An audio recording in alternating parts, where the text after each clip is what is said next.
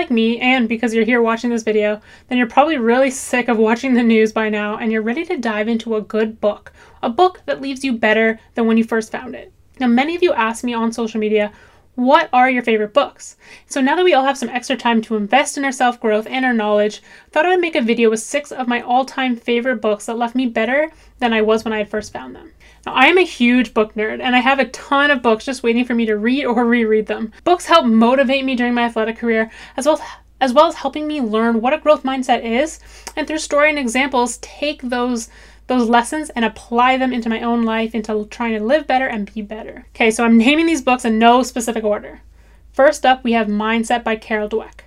This book is all about building a growth mindset, the psychology of success, and is referred to as a go-to book on growth mindset, even in other mindset books and by top influencers. Next, Man's Search for Meaning by Viktor Frankl. This is especially relevant right now, and I have it right here. It's super short. It's about Viktor's own story of being in a war camp during the Holocaust and realizing that no matter what was going on externally, the only way to survive was on focusing on your mindset and inner world. The main message is showing us the power of our own minds and is a staple book in many people's collections. Now, Atomic Habits by James Clear is relatively new compared to the books mentioned above, but is extremely powerful. James Clear is a great writer, and he conveys his thoughts well not only in the book, but also through social media, graphics, and emails. One takeaway from this book is that your success can be found in your daily routine. After all, excellence is built through repetition. Now, The Alchemist by Paulo Coelho is my absolute favorite book. It is different than those other books because it is a fiction story.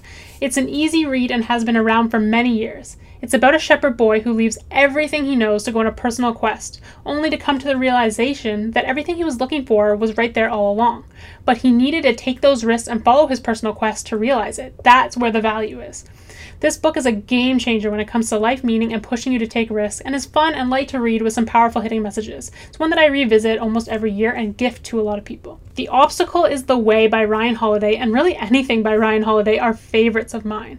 Ryan studies Stoic philosophy and then writes books that bring Stoicism and the Stoic mindset into our time and relatable for everyone. I am big into Stoicism and have many original Stoic manuscripts that he references. This book shows us that the struggles we go through have a purpose. The Power of Now by Eckhart Tolle is a longer read, but a good reference point for those interested in mindfulness. It's a popular book about a suicidal man who changed his life in an instant through a mindfulness realization while sitting on a bench. He was actually homeless.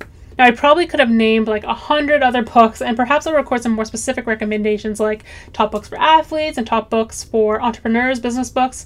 But for now, those are some that I think will carry over to every aspect of your life. Super important right now, and no matter where you are, where you came from, or what your goals are, these all have reference. What's up, guys? Natalie here. I just wanted to thank you so much for listening to this episode. I also wanted to add that I create this podcast for free with the help of my marketing agency, 93 Agency. And it would mean so much to me if you did this one thing in return, and that is to go all in on your life. The whole purpose of this is to motivate and inspire you and give some actionable advice and interviews that kind of relate with that whole topic. And I just hope that you go all in on your life, get that passion for your life. We only have one life and it's so short, and then if you can pass it on to others, motivate and inspire others, and we can create this whole movement, that would mean so much for me. Number 2 is follow me on social at Natalie Allport and at the All In Project. You can also check me out on YouTube. Leave a review, leave comments on social, send me a DM. I love to connect. Let's just keep building this and keep building the community and keep sharing it around. So thank you so much for listening, and I'll see you on the next one.